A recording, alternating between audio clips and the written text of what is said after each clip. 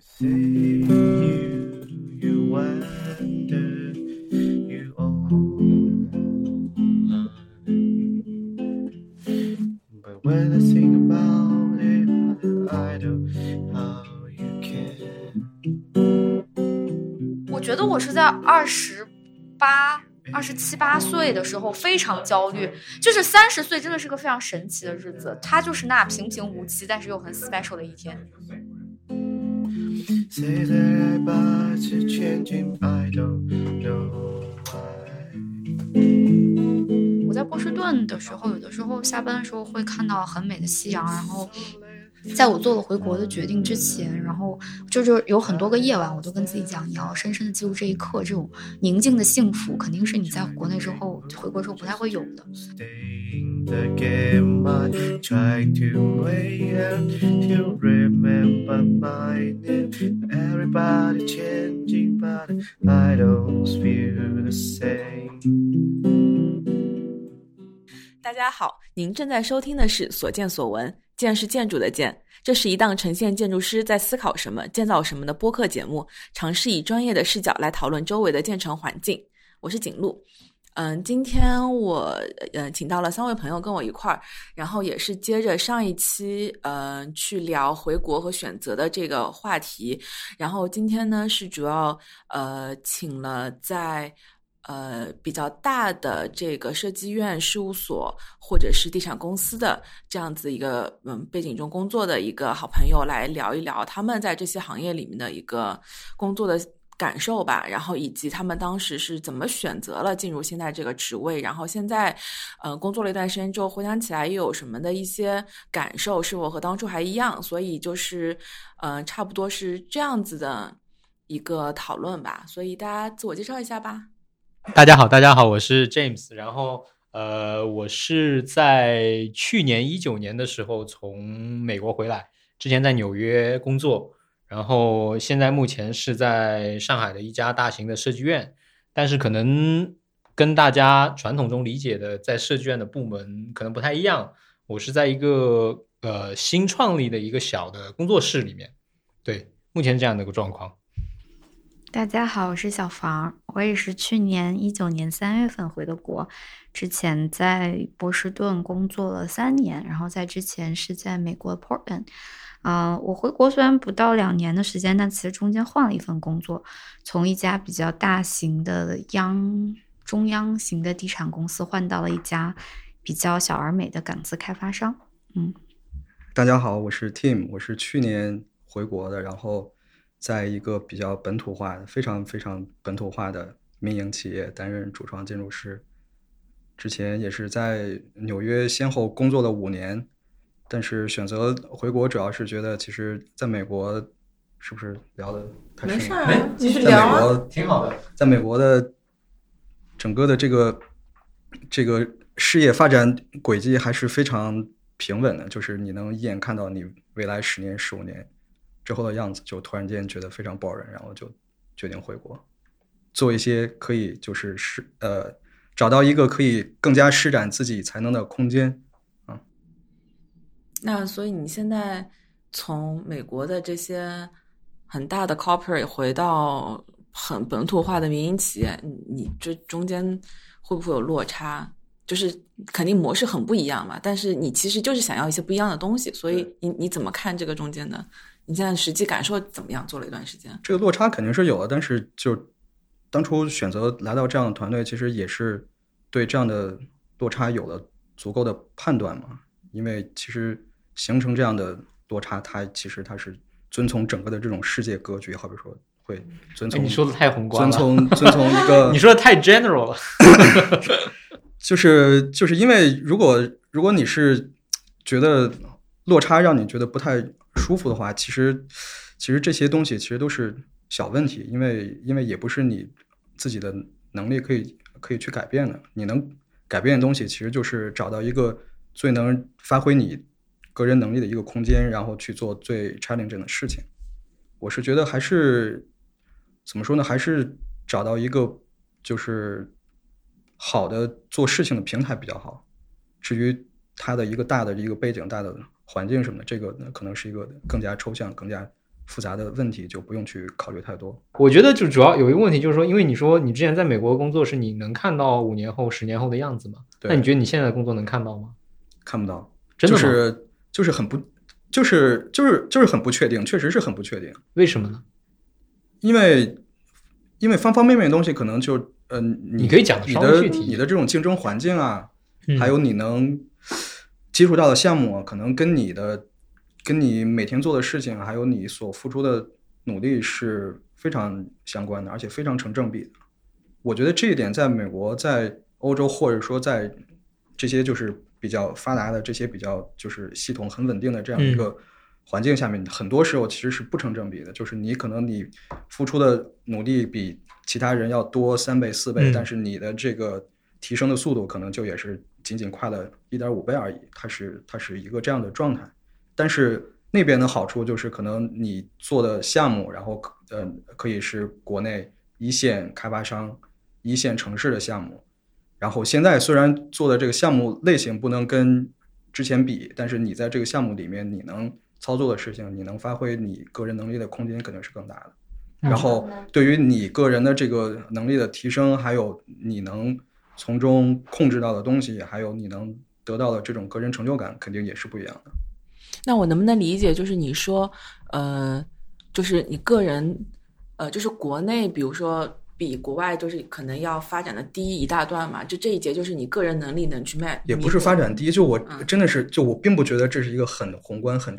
抽象的问题，就是我经常会想到整个的这个世界格局，就是你很难改变它，就是国内的一线开发商，然后在一线城市，然后他最好的项目，他就是要请外企来做，对吧？然后你外企你随随便便做个最中规中矩、最标准的方案，但是他会投很多的钱，然后请最好的施工团队、最好的顾问，然后把他做的那个施工质量特别好，然后大家觉得哇，真的像这种外企真的是设计做得好，但是并不代表他设计能力做得好，只不过是他到了这样的一个格局的高度。哎，那你如果要谈世界格局，那现在这个世界格局它正在发生改变，那岂不是就是中国本土设计师有更多机会？我没觉得发生质的改变，我觉得疫情过后可能慢慢的就一切恢复如常，就好的会越来越好，烂的会越来越烂，真的是这样。是不是好悲伤啊？话题终结？没有，我觉得是发展阶段的问题吧，就是一个叫 developing country， 一个叫 developed country， 就是每个国家不同的发展阶段决定了你所在的行业可以面临到的机遇吧。对于我们这个相对比较传统，然后需要比较重资本投入的行业来讲的话，可能我觉得美国可能已经不是一个最优的市场，或者是最具有更大机会空间的市场吧。这是我的想法。所以也就是说，就是作为个人在美国发展空间不大，但是对于整个中国市场来说，他的诉求他仍然是期望去找那些所以小芳，你也是觉得你自己自身的发展空间不大，所以你也才选择回国？我不是我其实我觉得发展空间这么说可能有点政治不正确，虽然说现在大家都在讲女权，但是我是觉得女生就是男女平权是很重要，但我其实很多回国的时候其实考虑的更多是我个人生活状态的问题，就是我觉得归属感或者是你对一个文化认同感对我来讲是很重要的。然后我在美国的时候虽然过得很开心，就是我在波士顿的时候，有的时候下班的时候会看到很美的夕阳，然后在我做了回国的决定之前，然后就是有很多个夜晚我都跟自己讲，你要深深的记录这一刻，这种宁静的幸福肯定是你在国内之后回国之后不太会有的。但是即使是拥有这样好的相对而言比较良好的物质条件，或者是一个基础的就是 basic infrastructure， 你始终还是觉得你在这个社会里面是 minority group， 这种感觉其实对我这样的人来讲的话，可能还是会觉得我不知道这种感觉吧，就是可能因为一路从小到大你成长的环境都决定了你，大家对你的 expectation 是成为相对而言比较优秀的那一部分人，但是你好像突然间在美国这边变成了一个边缘的人，你不是说不能做到那样，只是说你甚至没有兴趣，我甚至不愿意花时间去了解美国的文化，因为那个东西对我来讲它不是我的成长环境，不是我的 context， 不是我的 cultural background， 所以这个来讲是我很大的一个痛苦点。然后另外一个就是怎么说，就是其实我在美国的时候当时有 sense 到他们这种社会的割裂吧，然后就是觉得说当时是觉得这么说可能有点马后炮，但当时是觉得就是已经阶层固化到了肯定是需要一些战争或者是外部因素去推动这个社会财富的再分配，就类似于这样子的感觉。然后当时是觉得可能会有战争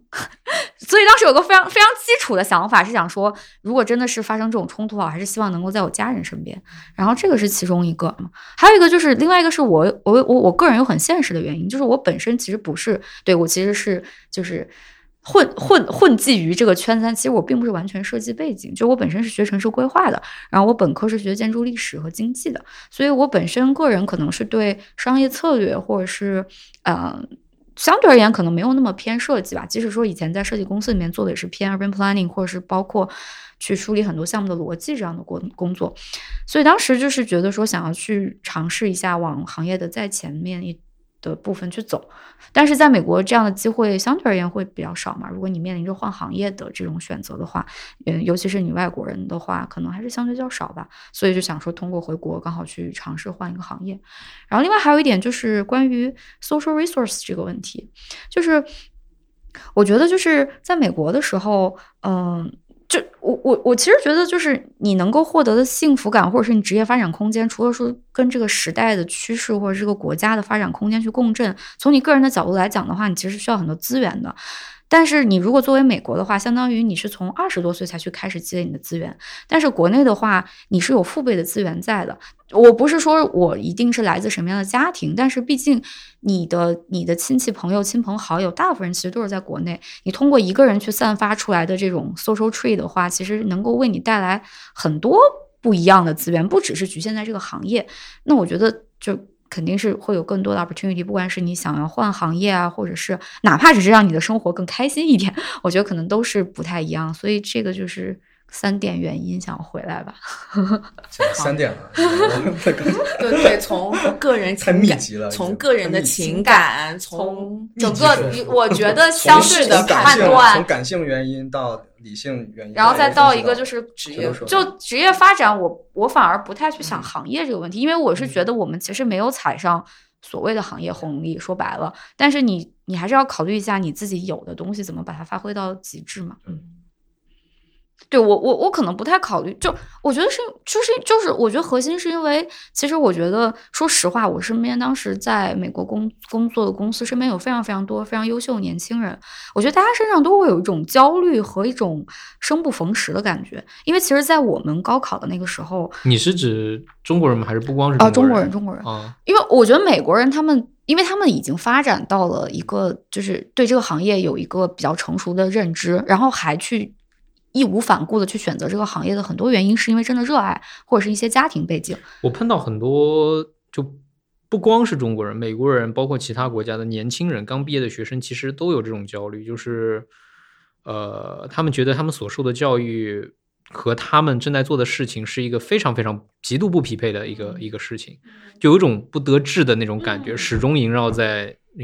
就是美国的年轻一代建筑行业里面。我就是感觉非常强烈的感觉，大家身边大家就包括我自己当时都会有一种非常强烈的焦虑，就是会觉得说，第一是我就很客观的原因是我接受这么多年教育之后，我所拿到的薪资跟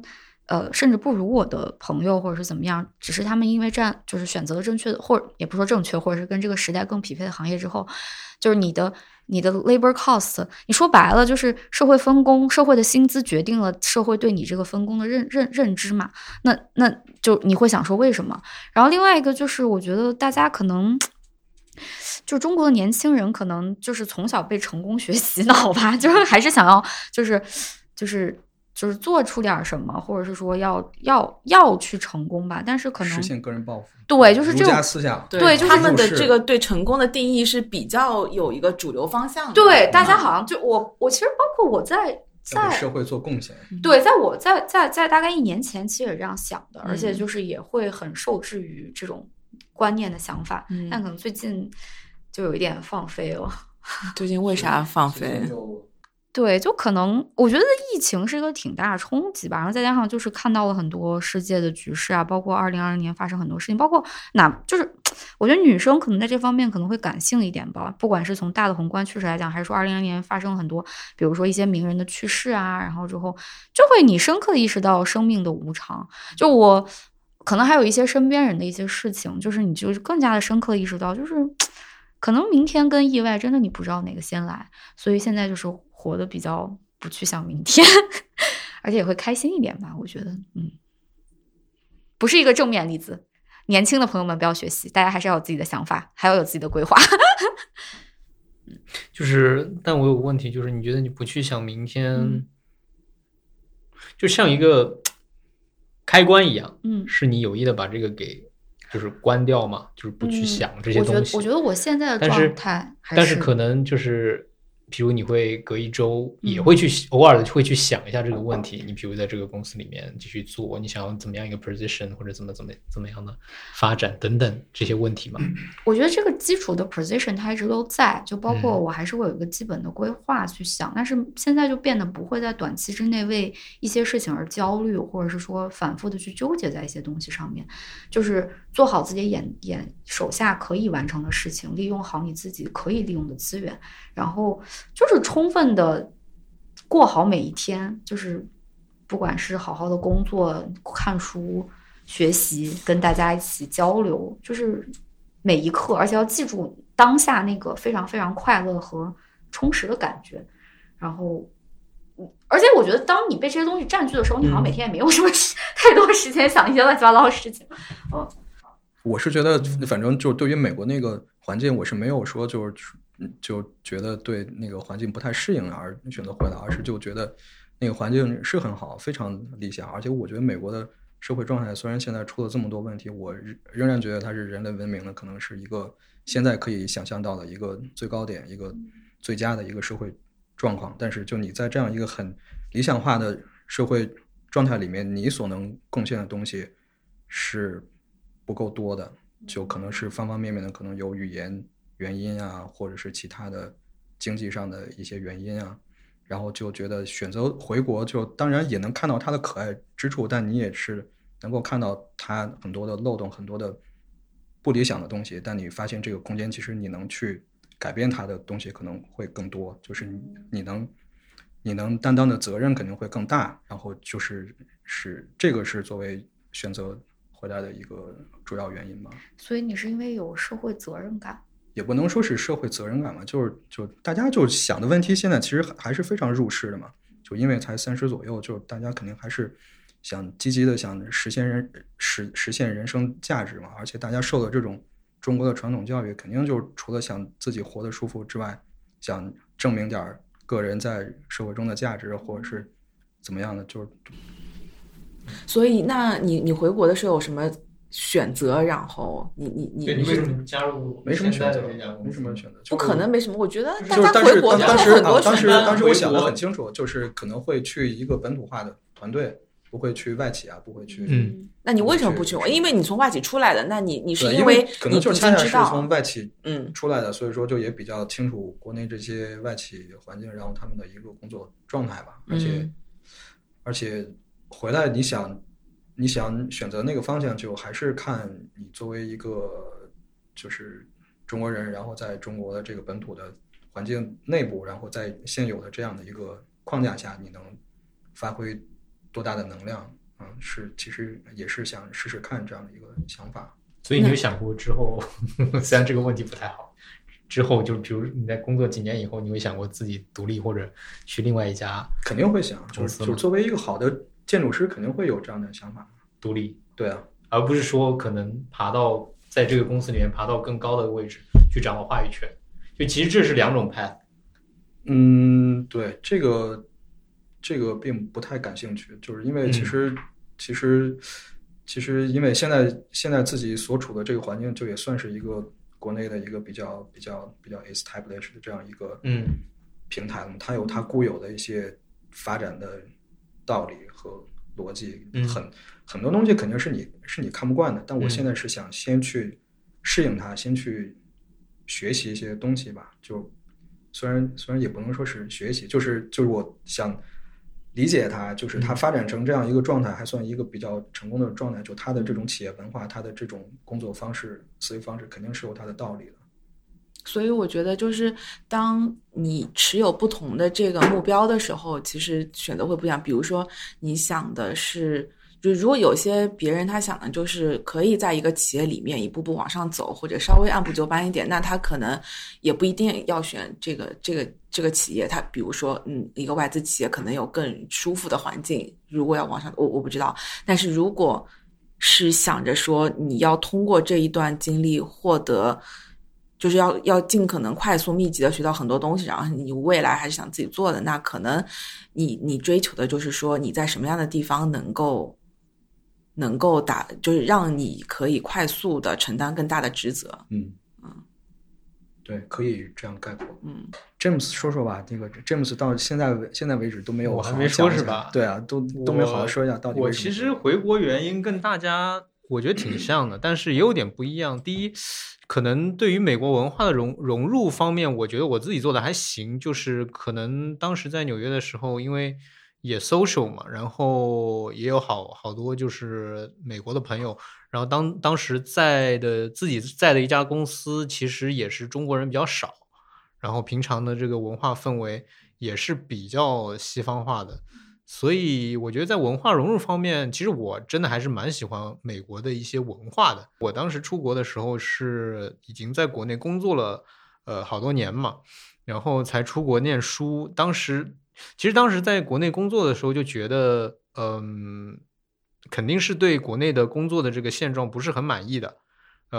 主要还是我觉得做的项目也好啊，接触了甲方啊，当时可能自己的想法比较 naive，就觉得就是他们比较 low， 然后我觉得可能当时还是对建筑这个东西比较有追求，所以想知道一下西方到底在发生些什么东西，然后就是一拍脑袋就觉得我还是出国看一看。然后呢，其实去美国念书对我自己的冲击是非常非常大的。就是我觉得这个改变是革命性的，就是我跟我最开始抱着想要去美国学习一些新的可能设计方法啊，就是设计逻辑啊等等，是完全不一样的。我觉得这更多的可能是一种意识形态的改变。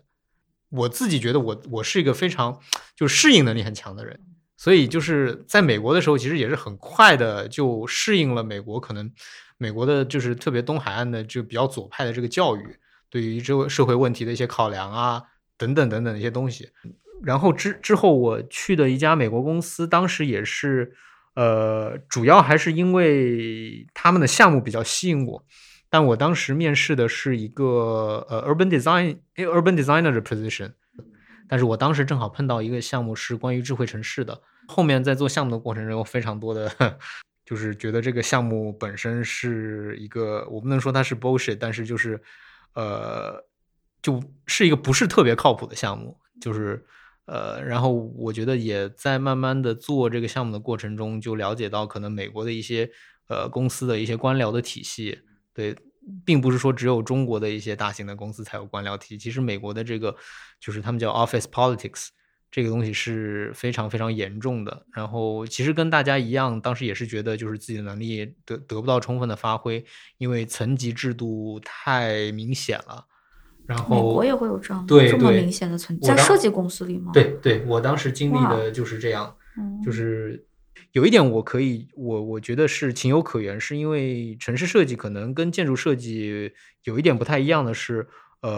第一，城市设计项目肯定是非常的大，然后呢，它所涉及到的面是非常复杂、非常广的，然后可能真的是只有 principal 级别的人，他才能够去综合的整合所有的信息，然后去做一个相对正确的决策。那下面的这些人呢，就是首先你得到的信息不一定是完整的，那从而就导致了你在做决策的时候肯定是有一定的偏差的。那从公司一个运营的效率来讲，一定是 principal 做决策是最理想的一个状态。因为我自己本身在上学的时候就是一个比较喜欢，就是怎么讲，就是不能说很有野心，但是是一个控制欲比较强的人，就是我一般可能小组工作的话，就是一般 leader 都是 leader 的角色，就是当然我并不能说我自己的设计能力有非常非常的突出，但是在项目的把控和进度的把控以及一些工作的分配上，可能还算比较突出，所以就觉得当时的作为一个 designer 的一个角色，会让我觉得挺受限制的。就当时就毅然决然回国了，觉得其实也是比较的迷茫，可能大黄知道我，因为之前在美国也是一边工作也一边做了一些策展的事情，然后这个策展也是在国内嘛，当时就觉得这件事情很新鲜，然后呢，可能在知识层面上也对我在做建筑设计的时候没有办法得到满足的这个空洞给在某种程度上进行了一些填补。其实刚回到上海，然后也接触了一些资源吧，然后后来觉得就是刚开始回国就是在不停的 social， 然后不停的就尝试性的去接触一些资源，就是展览方面的啊，然后一些小的一些设计方面的一些东西。那后来觉得其实当时觉得就是之前在美国可能太天真了，有些东西游走了一番其他行业以后，发现就是自己可能能力很强，但是就是不光是有能力就可以做很多事情，就是资源还是很重要的，特别是像在中国，因为在美国的时候可能接触一些展览相关的东西的时候，其实相对来讲会更开放一点，因为美国的一些文化行业它有很多的机会，就有很多的一些就是NGO 的一些渠道去获得一定资助，但是回国以后这方面可能更多的还是跟资本挂钩，所以资本一定是有价值取向的。这点事情是我也不能说非常非常排斥，但是在一定程度上，既然我要选择去做一个知识型的就是生产工作的话，我会在某种程度上去排斥说我有一个就是资本价值的导向，在最开始，就是后来我就觉得当时也是迷茫了一下，觉得就是是不是要寻找一下其他的就是途径，然后就是可能回国待业了大概我想想看啊，2个多月的2-3个月吧。当时真的是就是运气，就是在一个非常就是巧合的一个情况下，就认识了我现在的这个老大，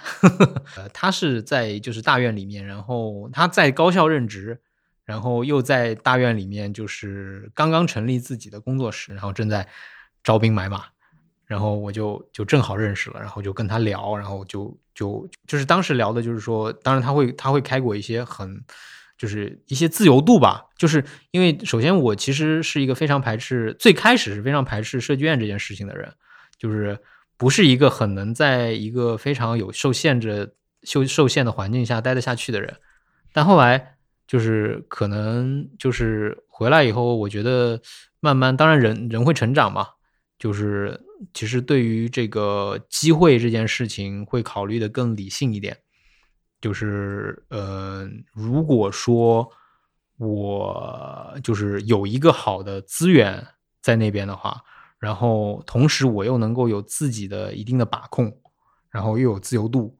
然后我觉得我会愿意去尝试一下这件事情。对，当然就是我跟我现在的老大，就是刚开始肯定是大家要试探一下，就是说是不是这个合作能够成立，因为大家之前都不认识嘛。那后来合作了一个项目，觉得这个合作就是挺好，所以我们就是一直在这个合作当中。然后我目前也是主要的去负责一些项目，然后就是手底下有大概个把人吧，然后现在目前也是以一个就是项目负责人的这个状态在做这个建筑行业的一些工作。我觉得其实收获蛮大的，是我挺看重就是一手信息这件事情的，就是如果我处在一个位置，我需要通过我的上层，我的上级的上级，我的上级的上级的上级去把这个信息告诉我的话，我觉得这件事情会对我自己做判断或做设计带来非常大的障碍。那所以你现在工作这大半年下来，就基本上你预期去谈的那些灵活度，你的这些资源平台，是跟你的预期是比较符合的，还算到目前为止。我觉得肯定会有牺牲的，就是灵活度是看什么类型的灵活度。如果是从项目管理以及行政方面的话，其实这个灵活度是很少的，不像自己做事务所，就是你可能在财政啊等等上面有很大很大的灵活度，可能你想做什么就能做什么。但是毕竟是在大院嘛，其实它有一套非常严格的行政管理体系，这个东西是要严格遵守的。就是比如像出图盖章啊等等一些东西，对。但我觉得这个东西是可以在某种程度上是牺牲，因为我还是蛮看重设计的，包括这个设计能不能被很好的 deliver。就我 deliver 是指它就是这个设计是 work 的，而不是说我只是做了一个 building， 就是它是有意义的有价值的，对。所以可能在行政上的一些冗余，我会觉得这个是不可避免的牺牲吧。除了行政上的冗余呢，就比如说我本来想问的灵活度是你在项目的选择上，或者说因为可能之前你在刚接触到这个机会的时候我们就聊过，就是但当时好像关于你对项目的挑选上，或者是就是那个是一个可能你比较在乎的灵活度吧，倒不是说行政的冗余上面。项目的挑选的灵活度，因为我还是以做公建为主，我是明确的有跟我的老大提过，说我是绝对不做住宅项目的。因为第一就是说我没有做过住宅，如果让我在这个市场化的这种相对来讲比较成熟的这个市场里面去做这个东西的话，我需要时间，对，我这个在效率上是很不值得的一件事情。那同时也是我不愿意直接去跟就是因为住宅的导向，它的价值导向是非常非常单一的，所以不是的真的吗？不是的，甲方 diss 你一下，也没有甲方 diss 你，就是还是有一些一会儿可以讲想要开拓市场的甲方在做一些不一样的太少了，这样甲方凤毛麟角。其实住宅就是因为我现在在做我的工作，在做跟这个相关的，其实我发现是一个比公建挑战性更大的东西。对，我承认它的挑战性，就是从技术层面来讲，是一个比公建挑战性很有挑战性。因为住宅它其实涉及到的产业链还是很庞大的，是个非常复杂的一个东西。你要想象这个东西，公建是大家可以就是。你是相当于是满足一个所有人的一个 overlap 的一个公共需求，这个东西是可以被 define 清楚的。但是住宅不是，住宅他买这个东西就相当于他购买这个商品，但你面对的消费者是千万个，然后你要在中国非常严苛的住宅的设计标准下，以及房地产商非常就是对利益的追求下去打造一个好的产品，其实是有非常非常多限制条件。这个就点就来了。其实因为你想到了，就是你也说到了，对，它其实是一个商品，对，就利益的追求这件事情，这是其实对我来讲，这个就是一个比较单一的价值，就是你不管做什么，你最终还是回到利益这一点上来。当然利益有经济利益，还有一些政治利益，对，但因为经济利益是相对很单一的一个价值取向，但政治本身是很多元的，非常模糊的一个东西，你没有办法去定义这个政治。特别是或者是政府它到底要做什么事情，我觉得这个东西是很好玩的。这也是我为什么会选择去一个就是国企大院工作的这个背景环境下面去工作的原因，就是我能够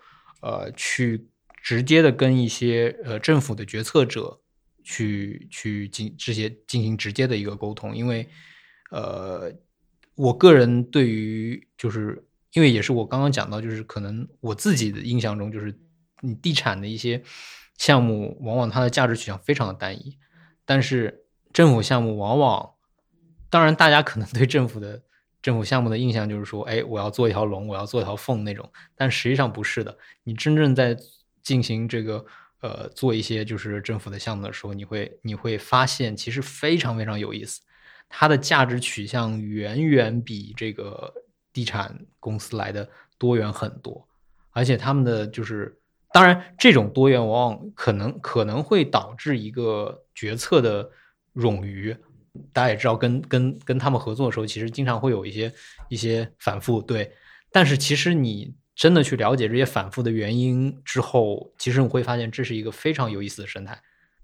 就我本身是非常 enjoy 这种不断的去了解一个之前对我来讲有点神秘的东西的这么一种感觉的，对，而不是说就是可能单纯的去做设计。我更多的还是在这个信息的收集、整理和输出到建筑这个过程中，是我比较就是感兴趣的，而且这件事情也是我觉得在回国以后才真正的体会到的这么一个东西。在美国没有办法，因为你接触不到那些上层的信息。所以说就是相当于你不光是做设计本身这件事情，而是说就是你对这个政治系统以及这个机器是如何运转的这件事情本身感兴趣，而你现在这个职位给你这个机会，你去接触和了解到这些人，然后就对，这是很重要的一点。那当然最后还是会呈现在建筑上，还是需要一个媒介去把这个东西给呈现出来。对，那建筑是一个很好的媒介。只是想补充一下，你说，就刚刚聊到住宅这个问题，就是不是就是这样的，就是其实我其实能够非常理解为什么设计师会 prefer 工件，因为我觉得工件对于设计师来讲是一个非常好的表达自我的途径。但是我觉得住宅产品其实你不能把它单纯的看成房地产商的利益所求，从国家的角度来讲，它其实是一种纳税手段，然后从地产商来讲，它是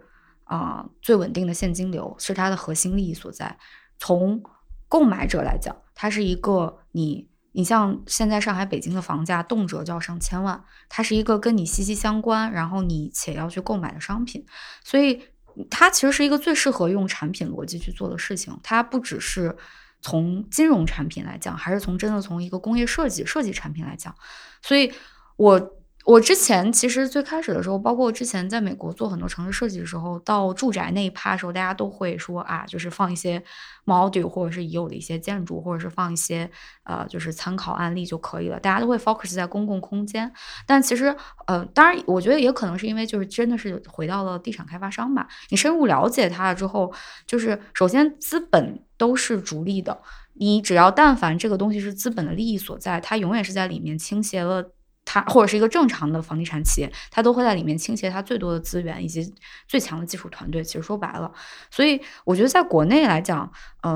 住宅的设计团队，这个也是可以跟各位听众朋友们介绍一下。就住宅的设计团队和公建设计团队可能是两个不同的路数。然后住宅的，我个人感觉它更像是一个产品解决方案的设计师，你更多很多东西是从我去解决问题的角度去思考。公建的话，我觉得更容易会对个人的职业发展会，就也不说职业发展，就如果是你有一个就 designer 的梦想的话，我觉得可能更适合，因为它更适合你去观察社会，然后不断思考，并且把你的自我融入到你的作品中去表达自我。所以这是两个比较不一样的路线和线条，我只是想补充这一点。但确实它现在已经变得很不简单的原因，是因为它涉及了太多的利益和土地的关系。它现在的不单纯是因为已经上升到了一个国家层面的一个问题。所以我觉得就是我有时候甚至觉得它其实就是一种金融产品。所以就是可能对，就是可能不是说像我之前吧，反正我之前回国之前真的去接触这一行的时候，可能对它的理解就不是很深入。然后这个也是给还在海外的朋友们介绍一下，没有什么。那你就回来的时候，你是怎么选择进地产的？我回地产是因为就是首先我不是一个非常design background 的人，然后我个人没有非常强烈的自我想要去表达，然后我本身就是从对我自己的定位来讲，我也比较偏说去提供 solution 的这种感觉。然后再加上我的背景来说，我是虽然说我就是现在是快乐过每一天了，但对我来讲，我个人的长期的一个 career path 就是虽然说没有跟时代形成一个共振，但是既然选择这个行业，我是希望一步一步去走到行业资本的前端，慢慢去看。包括其实在回国最开始的时候去找工作，其实最开始找的也不是房地产，可能是更偏地产投资之类的，但是阴差阳错的并没有过。因为我觉得可能有的时候资本这个东西它没有善恶的，但是你了解资本的走向，可以帮助你更好的看到整个社会分工，还有一些就是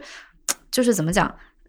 就是大家都说钱是万恶之源嘛，但是你其实看到万恶之源它的流向是能够帮助你更好的去看整个社会发展的一些趋势的，然后以及说你能管理的一些东西吧。所以当时是想说想要去在这个行业再往前走一步，看看是什么样子。但是来了之后就发现也会有很多不适应啊。所以就是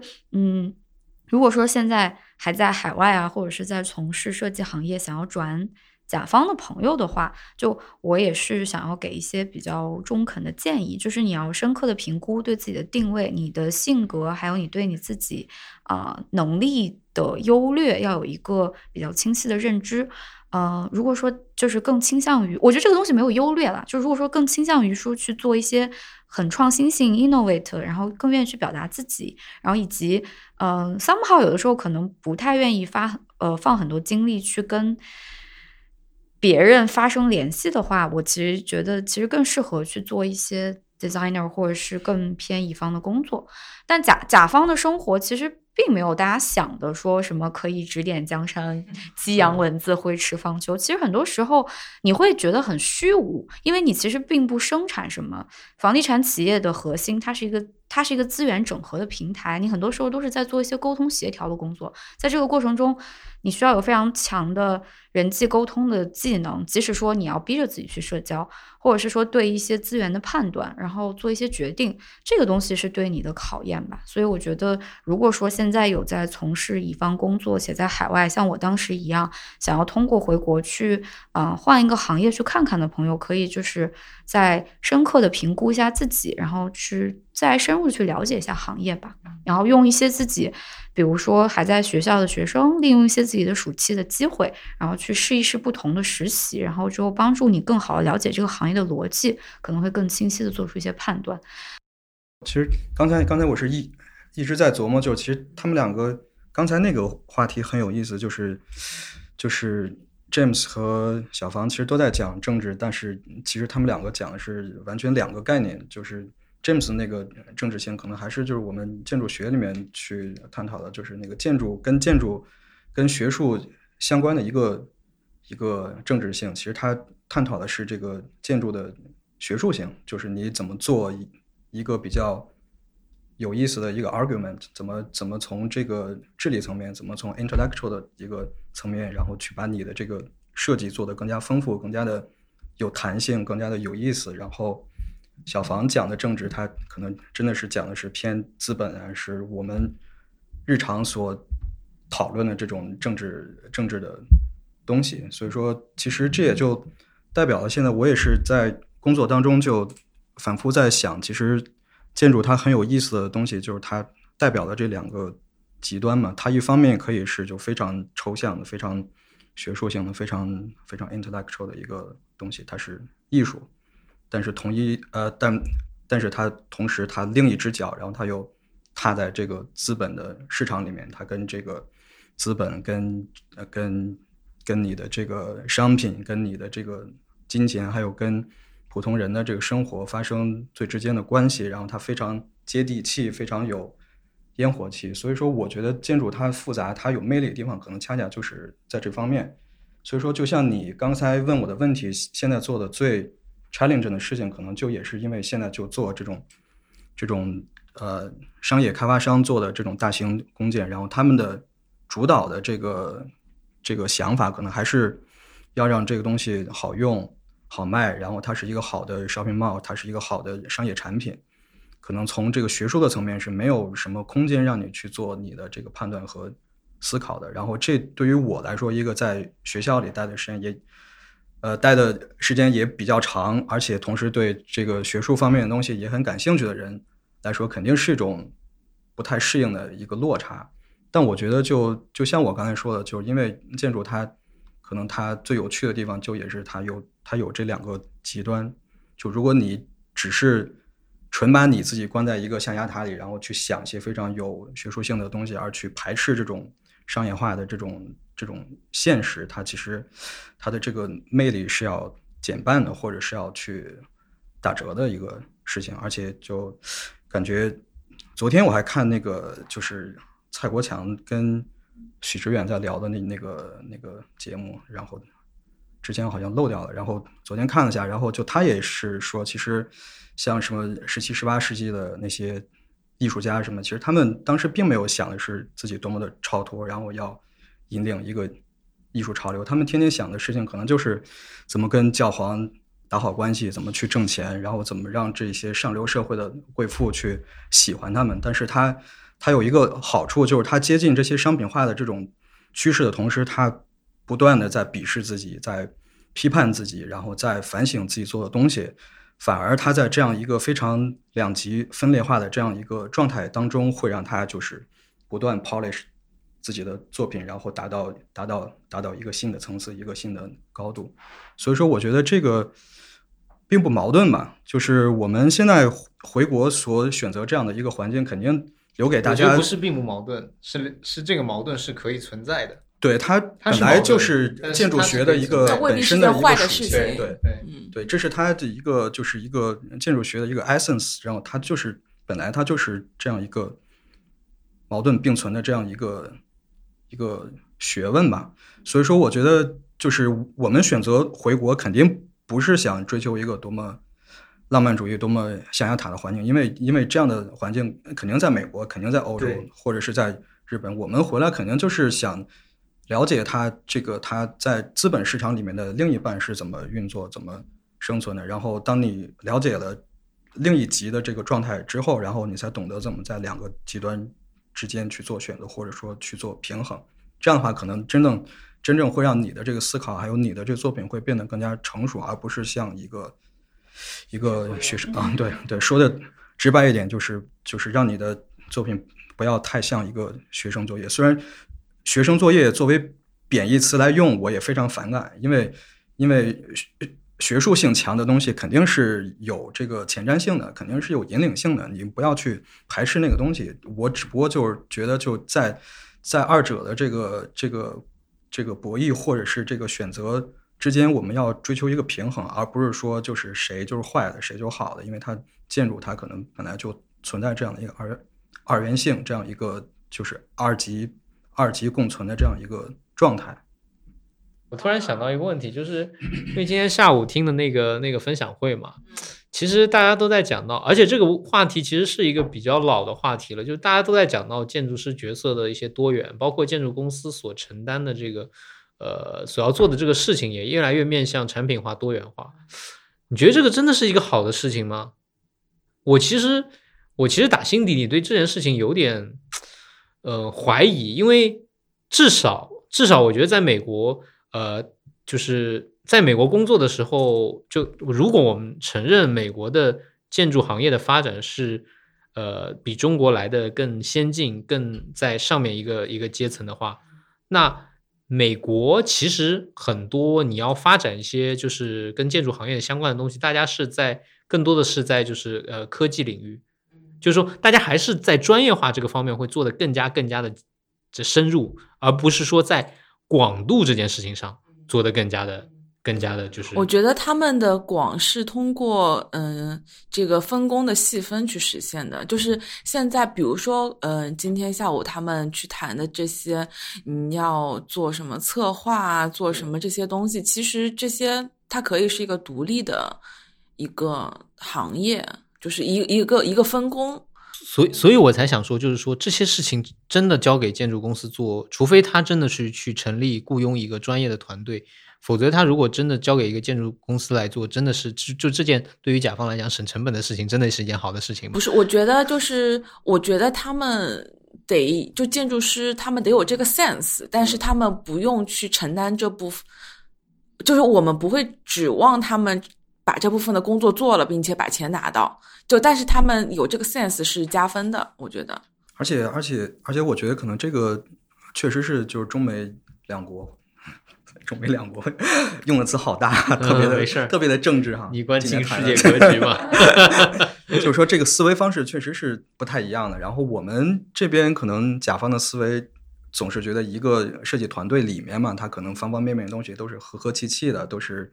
一个概念，然后大家就是做灯光、景观、建筑，可能就能做的比较融洽。但我觉得就是西方它擅长把这个专业的分工分得特别细，其实它就是擅长让你们几个专业，然后可能有一个抽象的目标，但是具体方面的一些利益什么可能是有些纠纷的，然后你通过不停的这个 fighting， 然后要对抗，然后最终达成一个相妥协或者是相默契的那个结果，可能是最好的。我是这样去理解这样的事情，就拿这个灯光设计来讲的话，其实很多建筑师你做造型的时候可能并没有想到你的这个灯具怎么摆，然后你可能就随便做了个形，但是作为灯光设计师来讲，然后他肯定是他要 push 你去调整这个形态的，然后你们的这个想法肯定是有冲突的，然后这个冲突反而可能是你的这个设计的一个亮点。所以我又注意到这个事情，但是我同时注意到国外它就是特别细分之后，他们因为要有 fight 要相互协调，那这个协调职责通常是建筑师去做这个职责，但是其实国内的建筑师他不被 expect 去承担这个职责，所以这个职责就可能会落到，如果这个是个很大的项目，它有 executive architect， 那可能是 executive architect 做，如果没有的话，那可能就是变成甲方建筑师在做这个协调，那这其实是不科学的一个方式。就其实本来建筑师这个的 profession 里面应当去承担这一部分，去跟比如说去协调灯光，去协调什么就。但是是不是因为中国不是责任建筑师制？我觉得跟教育有关系，因为中国现在已经慢慢转向责任建筑师了，对。但是我觉得还是跟教育有关系，因为在中国的专业教育是一个真的是专业导向的教育，在国外的教育是一个通才型的教育，对。我觉得其实这个东西，就地产公司其实也很常见啊，比如投资的人拿了地，后面开发人发现我放产品落不进去，然后我设计团队天天跟施工团队打架，就这个怎么讲是我感觉是一个挺正常的事儿，就是专业分工到了一个程度，大家就说我就其实沟通成本很高，对，如果细分到一定程度的话，我其实特别好奇的一个问题，就我一直很想了解的，就是建筑行业在我观察来是存在巨大的人力资源的浪费的，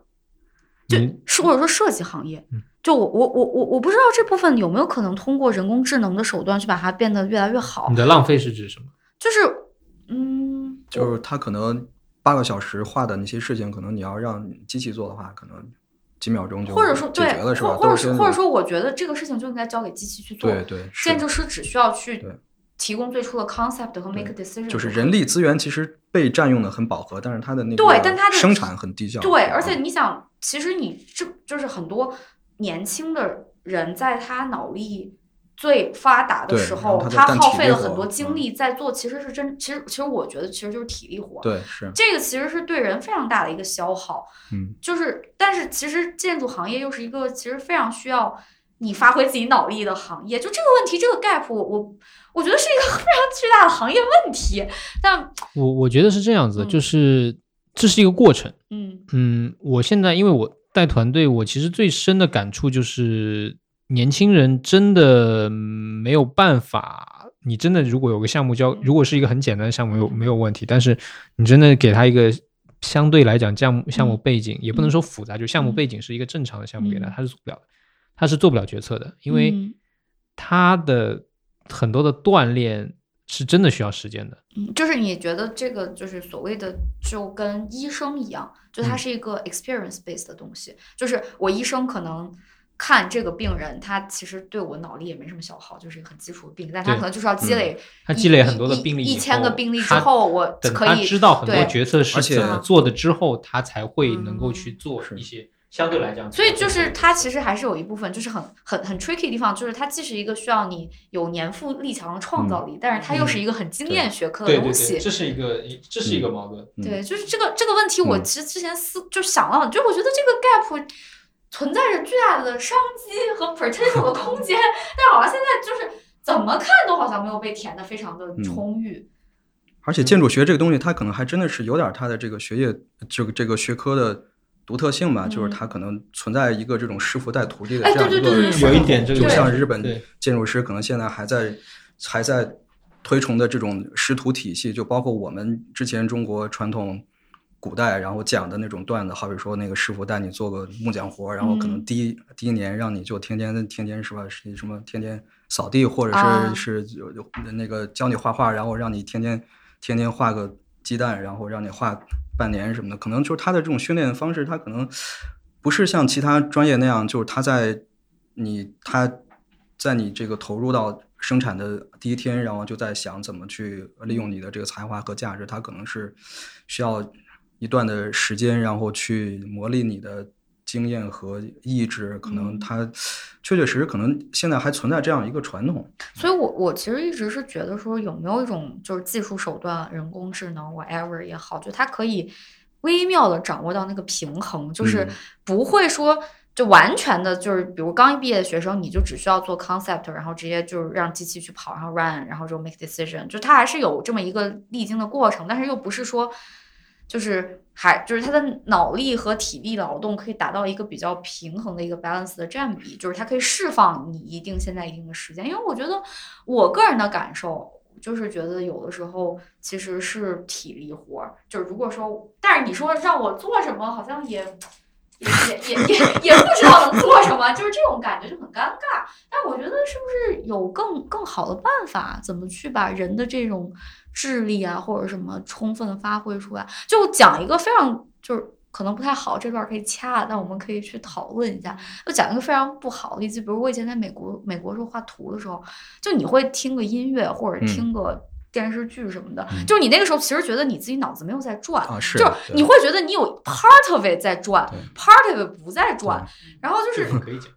对，就我的那个感觉，这有什么不可以讲？这不是共识。我当时的感觉大家都这样。就是想说，我25、6岁的时候就干这个事儿，是不是有点那什么？你不这样，我不这样。对，我觉得其实你这个举的这个例子很说明问题，因为真的很多人就我们建筑很多人在画图的时候都挺歌，就真的是就很多资源或是看剧什么的，就是你发现你可能有80%的灵魂是出窍，当然你在画的时候还是要想说我怎么把这个图画好看。对，所以其实你所做的这些事情只用了你20%的这个能力。对，然后最后，但是呢，就是好像你又没有什么其他更好的办法去怎么讲去做，就好像你如果真的100%都花在这儿，你好像也没有多做什么事。对，你并没有给你 add value， 但是你说你就是完全不做这个事情，好像也不行，就是一个很矛盾的一个很 tricky 的一个 point。就是我觉得我来甲方之后，虽然也是天天在做 PPT， 但是就是每天就得就动脑子，就我没办法听歌了。对，但你说你 produce 的那个东西，它也没什么价值，就是它就是核心问题是，我觉得我是在干脑力活，但我感觉我 produce 的东西也没什么意义，因为得说话，主要是不停的说话，就感觉很尴尬，就这个局面，就是不知道。反正我觉得这是一个问题啊，就是我之前很早就在想说，怎么样去消解这个 gap， 然后让它能够，或者是说，是不是你可以一边画的时候一边就是训练，就是让年轻人一边画一边更好的去想设计，就对他们进行这种思维训练，而不是像我一样，就是感觉就是我脑子有点不太转。我觉得这是分人的，我也尝试过，但有些人就是我觉得真的是跟不同年代的人有关系，就是因为现在的很多年轻人其实真的是选择太多了，就他们其实根本不关心说我是在这个工作上画图还是在那个公司画图这件事情，他不会想说我在这家公司会有怎么样的一个职业 path， 他不会想这个问题，他只是说我可能每个月拿这些工资，可能第2年工资会涨一点，第3年工资再涨一点，然后我就在做这件事情就好了，他也没有说就是说我真的对设计这件事情有怎么样的追求，他只是把它当成一份工作，这是一个比较大的就好像我刚才说的，其实他们没有这个未来的概念。但是这届年轻人已经这样子了吗？这届年轻人已经这样子了吗？我感觉好多有些这样，特别是所以你会经常带到小朋友什么，就可以观察到他们现在的一些行为模式。对啊，而且他们身上的共同点特别像，是特别像，就你能看得出来，就不用问，然后也不用看，然后就他们的说话方式，还有他们的那个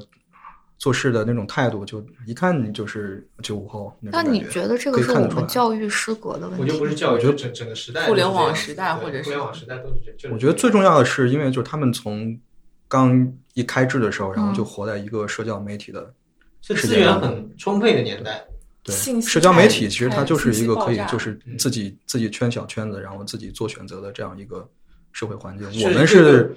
20多岁的时候，然后才开始用这个 social media。对，但是这个 tribe 又不是固定的，就是它里面它就是自由的。我今天可以在这个 tribe，我明天可以在那个 tribe。那你觉得就是他们还愿意进行深度思考吗？分人。还是分人。我觉得深度思考的人永远存在的。对。那你觉得就是占比有升高有降低？就像马东说的，永远都是5%的那个人可能才会在乎这个知识的积累传承。只是说，我觉得是可能过去这个群体，他是没有办法在现在的这个就被大家看到。只是说现在越来越多的只能成为一个更。就他们越来越有声音嘛，越来越有发声的权利之后，你会发现就是这个现象越来越严重。其实一直存在，的确是一直存在，对，一直存在。但是它这个形式在发生变化，就像那个电视刚取代报纸的时候，大家就也觉得哎呀，就是娱乐至死啊。但是其实大家活得都好好的，是吧？其实只不过它那个形式在改变。其实历史上就是大部分人都是娱乐至死的状态，对吧？也挺好。我们也不用过分的觉得这届年轻人不行，反正其实大家都每届年轻人都不太行，差不多就是稍微年长一点的人看下一届年轻人都觉得不太行。就有记得当时就是说什么80后、90后不是也是一副对，一副80后看90后觉得不行，现在80后成了责任担当那种感觉，对，然后现在中流砥柱，对，然后90后特别靠谱，感觉对。现在90后开始看95后，觉得这届年轻人不行，可能不行，不能有这样的想法。其实都差不多，是吧？就其实回到那个就是回国或者不回国的这个问题啊，就我不知道有多少的人他有这样的困惑。我个人感觉就也是这种感觉，就是我个人感觉就都差不多，就是我可能特别违心了。现在我觉得你前面说的要认清自己这件事情很重要，因为如果你就是抱着就是当然我不是说这种状态不好，就是说可能就是活在当下，然后每一天就过一天的话，我觉得回国和在那边没有什么两样的。对，因为我觉得其实美国这个环境非常非常的可怕，我反而是觉得很可怕。虽然它的自由和多元很好，但是这种自由和多元是一种泡泡，它会让你越陷越深的，就让你就离不开它。很多时候。比如 for example 就他平常的这个活动很丰富啊，然后我觉得它其实是一个麻痹文化，对，它就是一种麻痹。它因为我原来读到一本书是说博物馆就 Met 就是为什么二战以后就是美国的文化艺术啊能够兴起的很快，就是因为它各个美术馆各个博物馆的突然兴起，就是为了让缓解当下的民众在经历过二战以后的这个文化空虚，让他们能够在就是一个比较充实的内容上面去分散他们的注意力，是一个政治手段。对，是个政治手段。我之前有在一本书中读到过这个事情。但也是因为他那个美国在二战的时候，然后他没有受到什么太大的冲击嘛，然后他有了这样一个空间，可以趁乱去收购一些这种东西，是吧？买了很多的东西，全世界采购。现在是真的是再没有这样的时机了。美国真的是，因为我觉得在美国一样，因为买了很多资本主义嘛，其实还是靠资本说话。因为就是因为华人有天花板，所以其实华人没有办法上到一个真的那个 level。但当你到那个 level 的时候，其实你发现，其实所谓的多元，所谓的那个自由，其实也都不存在。是。它其实也有一个非常强的体系在限制这个东西。就是如果在座的各位是一个就是觉得每天开心过的人，我觉得没有什么就是太纠结的。但我觉得其实我觉得回国很难做到，就是每天。我觉得特别大家到30岁的时候会有焦虑的。对啊，我觉得我是在27、28岁的时候非常焦虑，就是30岁真的是个非常神奇的日子，它就是那平平无奇但是又很 special 的一天。但你觉得美国人他们会很在意？他们不会啊，他们不会。所以说我也就是现在我也在频繁在想这个问题，就是为什么就国内从从娱乐圈到大家的日常生活这么爱讨论年龄这个问题？我觉得分开看，我觉得本来呢，大家天生自然的对30岁，就是因为30而立这个词，对，就是这个词已经还是怪孔老二是吧？但大家其实拆解的是有问题的。就30而立是说你30岁的儿子已经可以站立，这个才是孔子讲的30而立，就你的孩子小孩已经可以站立了，而不是说真的成家立业。但这也是一种压力啊，是吧？就你30岁的时候，小孩得吹打酱油了，就我觉得这个东西，年龄的焦虑在中国对女性尤其的严重。就是因为，这个就可以单开一期。但是你刚才说的这个，包括娱乐，我觉得那拆开来看，娱乐圈就是最近就是大家都在讲这个事情，我觉得是一个商业上的一个考虑吧。就是这一个年龄段的人，他生意好做，然后我觉得还是娱乐圈这个问题还是会回到就是男权社会的问题。就是我觉得他首先是他贩卖，全话题要开始了吗？他是贩卖了一种焦虑，然后这种焦虑能带来一波消费。但我觉得核心还是一个就是有可能男性审美主导的，就亚洲男性审美的主导的是白幼瘦这样基本的审美。它为什么会白幼瘦？因为它背后代表的是生育资源。就是其实最后就是回到，但要说男权社会这个东西，那我觉得可能中美之间的差别其实并没有特别大。对，我觉得西方社会更是这样的非常的明确。这个问题就是女性真的是被奴役了。第一个 level 一定是白人男性。对，但是我就是觉得就是女性怎么讲，所以我其实最期待的技术是体外子宫，就是我觉得这个是从根本上解放女性。对，把生育这个就是职能给剥离开来，这个是从根本上解放女性。就是一定要有这个技术，你才能真正的到平权的那一天。我感觉是差不多。谢谢 James，Tim 小房，然后也希望我们聊的这些能够让在听的这些朋友有一些启发吧。虽然其实到最后还都是看个人的选择，但就是做一些参考。谢谢大家。谢谢。